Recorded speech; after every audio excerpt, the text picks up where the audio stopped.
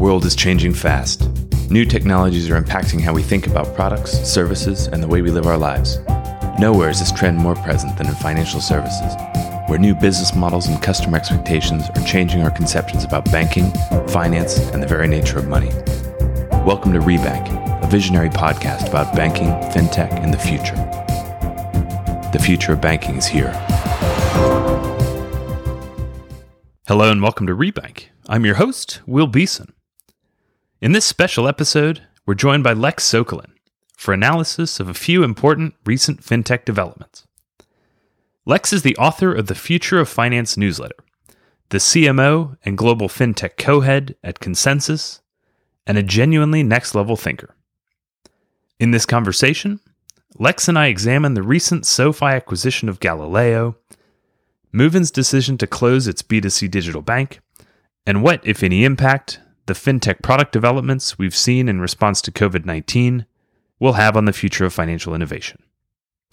For all of our past episodes, and to sign up to our newsletter, please visit bankingthefuture.com. Thank you very much for joining us today. Please welcome Lex Sokolin. Lex Sokolin, welcome to Rebank. Great to be back. Well, it felt like taking advantage of remoteness to connect, to run through a few of the most interesting topics that we're both looking at right now made sense. As everyone listening will know by now, I'm a huge fan of the newsletters that you put out, the weekly free one on Monday, the subscription one that comes out later in the week with deeper dive analysis. Fantastic. Everyone should check it out. There are a few points that you touched on in there, which I think are worth picking up. The first, which is I think of particular relevance to the entire fintech industry, consumer fintech industry, SoFi buying Galileo. So $1.2 billion, SoFi aggregated consumer fintech bundle came from a place of lending, buying Galileo, a payment processor and program manager for effectively neobank and bank-like products. What's your take on that one? It's a really weird one. You would think that the sort of M&A landscape, the M&A landscape is entering this twilight zone while we're in quarantine and we don't know what the economy looks like in 3 to 4 months. But it's a weird one for a number of reasons. The first is SoFi is, if I were to think about brands, neobank or robo-advisor brands that can persist and actually build an independent business, I think about SoFi. And if I think about their cash flow, what they do to actually make money, I think about student lending. And they've added on adjacent businesses, whether it's digital wealth management or free investing and trading or crypto trading. And so they've kind of expanded the footprint for their B2C play. With this acquisition, they're going a little bit down and sideways. So they are acquiring somebody who provides services to them in terms of prepaid cards and things of that nature. But then they're also buying somebody who provides services to all of their competitors. Think about Chime and Robinhood and other large fintech names. And so it's confusing to me because either you are, trying to take this strategic asset so that your potential competitors aren't as successful, but then they also are paying you, I think, something like $100 million in revenue, so you can't undermine that. Second, I think it's very telling that SoFi is going sideways into the B2B business, which implies maybe that you can't squeeze out enough juice out of the lemon for B2C consumer, which also is sort of a dangerous messaging to the other consumer plays. And then finally, the 1.2 billion sounds like a really big number. But it's only 75 million, which is in cash. The rest is in equity and debt. And that cash amount, the 75 million, is basically what Galileo raised last year. So it's giving the cash back to the VCs, getting some SoFi equity in return, and then creating this sort of really interesting competitive situation. So I think you touched on a handful of interesting points there. I think broadly speaking, I would have a different take, which is that consumer fintech banking with a lowercase b and in quotation marks because SoFi isn't a bank, despite the fact that they at one point, I think under Cagney, pursued a banking license for a short period of time and eventually withdrew the application. It's effectively, I mean, it's the same model more or less as a Chime, a Varo until Varo launches as a bank, a Moven, which we'll actually touch on later, recently shut its doors. It's effectively this neobanking model. Like, you're building on regulated infrastructure. Usually it's a combination of a bank charter or something similar and an API layer. And often those two pieces come from different places. Like the chartered bank is not also the modern software company that's providing account opening as an API and payments as an API and KYC as an API. They're kind of like two components there, one being the bank charter holder, which provides the balance sheet and the regulatory cover, and one being like the software provider. And Galileo is the software provider in a lot of these neobanking stacks. So you talked about some of their clients, the Chimes, the Robinhoods, I think Varo, I think you mentioned Monzo. So it's effectively the connectivity between the traditional sponsor banking infrastructure and the fintechs. And like with any intermediary platform layer, part of your margin as the brand on the front, SoFi in this case, gets siphoned off through this software company. And they're obviously marking you up because they're trying to run a business. The neobanking space, I think the one takeaway, and I think this is clear to anyone who's operating in this space, but also probably to most commentators looking at it from the outside, is that at the end of the day, this is a very low margin business. Like, everyone's striving for scale, first 5 million customers, 10 million customers, 20 million customers, because at the end of the day, offering banking for free and earning a clip of the ticket on interchange and some float on deposits works at scale, but it's not a high margin business. So once you get to that scale, how do you expand your margin? Well, you do that by reducing your costs. And one great way to do that is by owning the infrastructure that sits underneath you. So I think that has to be part of it from SoFi's standpoint. The interesting piece here is that not only are they expanding their own margins by owning that software layer, but they're actually participating in the margins of all their competitors and the rest of the industry, which, I guess we can see how long that lasts. I don't know how I would be feeling about things if I were Chime right now, effectively consuming core services from one of my competitors.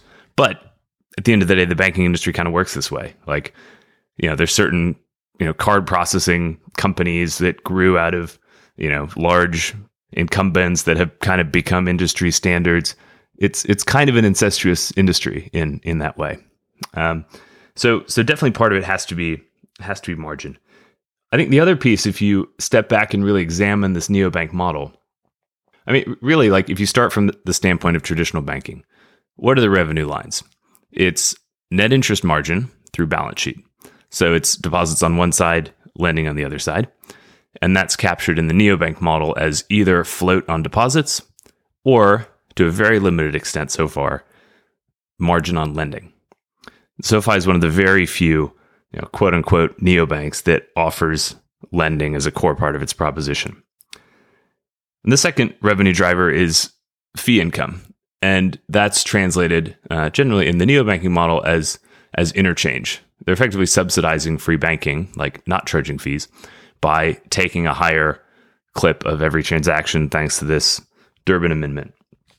And where the industry has to go, because again, back to the point of low marginality, the industry has to go to a place where the full stack consumer digital bank, consumer neobank, has both an interchange component and a pseudo balance sheet component. And just getting paid a share of interest on deposits, i.e. your float, is, I think, not sustainable to really drive like a long-term, profitable, sustainable consumer fintech business. Lending has to be a core part of that. And I think that this play for SoFi creates a fantastic distribution opportunity for them into the neobank community via Galileo, distribution of lending products. If you look around the market at the current leaders in the banking as a service space, the Bank Corps, the Cambers, the Synapses, a number of individual banks, BBVA with its open platform, no one offers lending or credit cards out of the box. And I think it's a huge gap in the space right now. And it's a gap that has to be filled over time. And I think SoFi is now in a unique position to leverage its experience in lending to be the first to really fill that space. And I think even if there are competitive considerations with the likes of Chime and Monzo and Varo and whoever it is, the ability to offer lending as an API and fundamentally change the economics of those businesses is hugely powerful. So I think this is really interesting, and it's going to be fascinating to watch. Yeah, lots of strong points. I do take I think I take a more conspiratorial take on this. In the narrative that you've provided, I still don't see a reason why this thing should sit inside of SoFi. Like, yeah, it's good for SoFi to buy a good business, but why is it good for the good business? Like the Plaid transaction, which is aggregation and open banking without the payments product yet built in. And here we have the aggregation with the payments product built in, just on a smaller footprint, at $1 billion versus the $5 billion. Why doesn't MasterCard buy Galileo? To me, that's a much stronger sort of industrial logic than SoFi saying, oh, we're now going horizontal because that's additional margin for us. Unless the B2C thing's not working. And then, so then you say, okay, the B2C thing's not really working. Maybe all those, let's play the game. The favorite stat of the week, Mortgage Banking Association did a survey of forbearances of mortgages. And forbearance, which is, hey, can I please not pay this month, went from 0.2% to 2.5%. So grew 1,000% because of the quarantine, coronavirus, the unemployment numbers. So maybe if you're sitting on a whole bunch of debt from students who are graduating business school and are super excited to be associates at investment banks and pay down those student loans, all of a sudden you're sitting on top of loans that are likely to be defaulted and non-performant very, very soon. And that is your primary cash flow engine to finance all the other adventures you have, which are still non-economic. So, if that's the case and your B2C thing's not working, yeah, let's use our brand and equity and try to create a deal where we go horizontal. And we're, the only thing we're paying to acquire this thing is giving the cash back to the prior round from 4 months ago. Like it's not, there's not this kind of existential risk, and we can spin it as a comp to the Plaid transaction. And then from the point of view of Galileo, which is purportedly generating, $100 million in revenue, and you're being bought at $1.2 billion, which is 10 to 15x, a nice fintech valuation. You're not really cashing out, again, given the economics. But you mentioned my favorite company, which is Bancorp. So Galileo is the glue between Bancorp and all these other things. It sits on top of Bancorp. Those are all where the prepaid cards come. And Bancorp in the last month had its price drop by 54% from something like 600 million public market cap to 300 million market cap. So to me, this stuff is like massively out of alignment. And even though the Lego pieces can be made to stick together, I think there's more going on under the hood. Well, I think the one piece I would agree with you on is that the valuation made this deal. You know, like I don't see this having happened at 1.2 billion in cash or at a Plaid valuation. You know, like effectively paying back VCs from the 2019 round at a valuation which is largely in line, and doing the rest with equity. Like, why not? I think there's enough here that the deal makes a lot of sense for SoFi. Absolutely. I'm interested to see if going forward they revisit the banking license concept. We saw the Lending Club acquisition of Radius Bank a few weeks ago. Varo's now been approved, it sounds like, by all necessary regulators to start operating as the first digital-only fully chartered bank. The one piece that I think in the quote unquote SoFi stack now that's missing from a long-term watertight viability standpoint is the banking license, which truly unlocks the balance sheet in the sense of cheap deposits. We'll see where they go.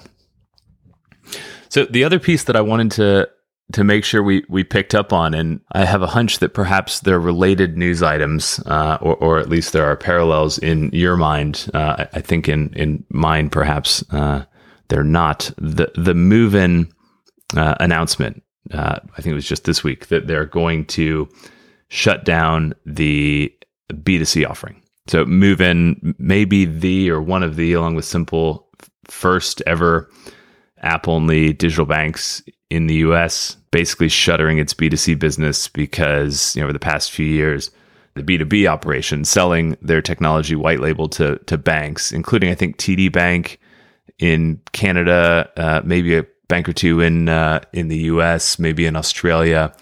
I think that B2B business has grown to be something like 90% of their revenues. And they, in short, decided that the B2C business was no longer sustainable. What's your reaction to that? Yeah, so I had a Twitter robot retweet a American Banker article, which had a little bit of a clickbait article headline saying, Moven shutting down its business, and Brett King personally correcting my Twitter robot on that mistake, that in fact it is not shutting down Moven, but rather that they're going down the enabler route rather than the B2C route. I would say it's almost non-news. It's not surprising to me at all. I think two elements. The first is there was a lot of pioneering work done in the beginning of the 2010s when the things that we're talking about now, they just didn't have a name. They didn't have a mental model or a concept that people jump to. So things like neobanks or robo-advisors, people didn't know exactly how these vectors were going to play out. And I think Brett did a very heavy lift in educating, conceptualizing, and building out ideas and software and interfaces that a lot of people used as inspiration for what they did. The second thing is there's just a lot of B2C competition that came up in multiple dimensions. The first is not only is it competitive and low margin, but your barrier to entry in terms of the venture checks you have to raise for B2C and that marketing machine are in the order of magnitude of $50, $100, $250 million, and often to burn that every 6 months. And so I think that's a different magic power from necessarily like designing and ideating the thing, and very strong teams who are good at raising money and creating that viral, or at least creating that customer acquisition machine. Because Moven's name was never in the same list as N26, Revolut, Monzo and the other core neobanks, it was clear that they weren't, and in the U.S., Chime, Moneyline, and others, it was clear that they weren't garnering the millions of users that you would need, and the hundreds of millions of venture that you would need to actually create that machine. Not that it's a good machine, but that's just what it is. And I think the B2B play is in some ways a more thoughtful one. It requires a more nuanced and tactical approach. And I think, again, they were early in getting a partnership with financial institutions and knowing how to talk to financial institutions. And so I think of 11FS in the UK as sort of in some ways a comparison of really focusing on telling the story for incumbents. So I wouldn't say, I don't think it's necessarily a surprise that this has happened.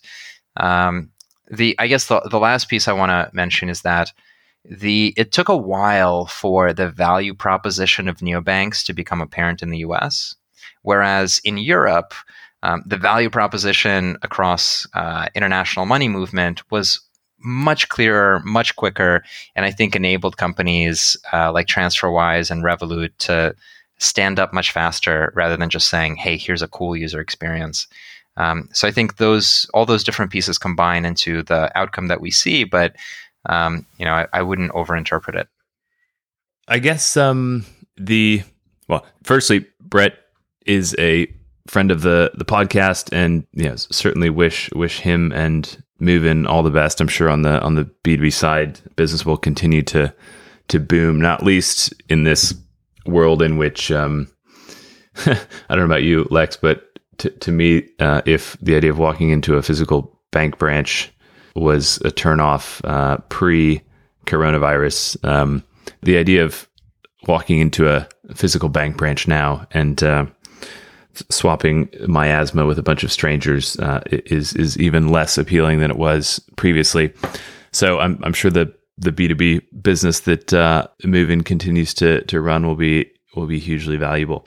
And I think that extends to a lot of fintech, and we're seeing a lot of comments to that point. Actually, there is probably a really interesting exchange we had on this topic, which maybe we can hear in a second, about fintechs using this current pandemic as an opportunity to display new product functionality. But before we do that, I thought there was a fantastically savvy move. It sounded like Colin Walsh, so another friend of Rebank, who runs Varo, founder and CEO of Varo, from what I can tell, probably read the Moven news when it came out and realized what that potentially meant for them. Reached out to Brett and quickly did a deal. So I think Varo is looking to basically onboard Moven's B2C customer base, which in an era of $300 to $350 plus customer acquisition for new checking accounts, and a huge preponderance of users that put $20 or $50 into a digital bank and never really do much that drives revenue to the provider. I think being able to onboard a critical mass of self-declared digital banking diehards, like people that have been with Moven for some period of time, is an extremely savvy play. Definitely agree with that. I think we're in a moment where if you have cash flow and you're able to hire talent or acquire, if you've got the ability to withstand the current situation and take some risky bets, it's going to certainly pay dividends. So then to wrap up, let's pick up that last point, the one about this current pandemic being a fantastic opportunity for fintechs to really step up and show why it can be beneficial to have an agile software-based business model in the face of a quickly changing world. I think Plaid put out something interesting recently. I think using business bank transaction history to quickly approve businesses for paycheck protection loans from the SBA, which we're watching incumbent banks struggle to deliver. Basically, the ability even of a massive bank, Chase or Bank of America, they're just not able to scale their SME lending operations quickly enough to even deploy effectively free cash, government backed, taxpayer money to prop up the SME segment. They're not able to do it, and fintechs have stepped in with some very interesting solutions to genuinely address elements of this crisis. Plaid comes to mind for me. Anything that you've seen? This is definitely in the silver lining category. I think we're all in a really difficult situation, and it's hard to find the right thing to say or to do. How much of it is theater of people trying to force their solution into something that's not necessary versus how much of it is real. I think it's just a really ambiguous time. What we do know is that the massive demand shock is breaking a whole bunch of things. And so if you look across macroeconomic charts, it's almost comical how they look, where any chart you touch is wiggling in a straight line just a little bit, like +5, -3, +10, -7, +2, -1, and then it's like -500,000. And that's every chart you touch, whether it's the unemployment numbers or whether it's mutual fund outflows or whether it's mortgage forbearance. All these numbers are just sharp breaks. And the pieces where things really fall apart are around, they're kind of sequential. So it starts with people and their work and unemployment. And so concepts around getting money to people.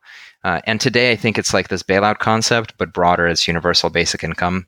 And there are a number of companies that are talking about being more efficient about getting that money to people because they can't wait a month. They can't wait a month to get that check. They need it now because most people are living in a really constrained environment. And so I know that Chime started to offer like $1,200 advances to people across their user base. I think a number... Yeah, so this is the personal checks that people are expected to receive under the CARES Act, and it's basically making that available immediately. Yeah, and they're taking the credit risk. I think a number of the money movement companies, Square, Venmo type, have all stepped forward and said, how can we help? On the crypto side, on the blockchain side, a number of projects are working with like regional entities, government entities in Europe, at least that I'm aware of, to build out ways to connect identity with delivering payments. And that connects into the concept of central bank digital currency because, maybe it's the Fed that's bailing you out. It's not, Bank of America. Maybe it's going direct. And you can see that starting to happen with the other problem, which is small businesses, right? So we've blown up all of our small businesses, and they need relief because there is no consumer demand. And so they're going to get that relief in the form of forgivable loans or other bailouts. And so, who administers that? How do small businesses raise money? So I think there's opportunity for nimble players to figure out that piece next, SME support. And then right after is you start to get into, mortgages and rent payments and smoothing that out. And it's almost like a wave. Once you get into those assets, you start getting into the rest of the financial assets, right? So who holds debt? Who holds real estate? What are the portfolios that hold it? What happens to the structure of those investments as the underlying spoils and goes bad? And so then you need data and transparency and mark to market and all these things. So I think it is definitely an opportunity for companies to try and maybe get clients, whereas before people would be too risk averse to trying a digital solution. Yeah. Well, I think that point about direct access from government sources, treasury, whatever it is, to consumers, to small businesses is an interesting one and one that we should watch. In fact, this whole piece around meaningful reactions and innovations that are likely to be born now in this moment, but kind of continue to mature over time is probably a space that we should keep watching. Well, look, let's call it for today and try to pick this conversation up at the next opportunity. Lex, great to connect. Thank you very much for joining us today. My pleasure. Wash your hands, everybody. Take care. Talk to you soon. Bye. Thanks for tuning into Rebank. If you liked today's show, reach out. Follow us on Twitter at Rebank Podcast and join the conversation. For more on banking, fintech, and the future, check out our regular content at www.bankingthefuture.com.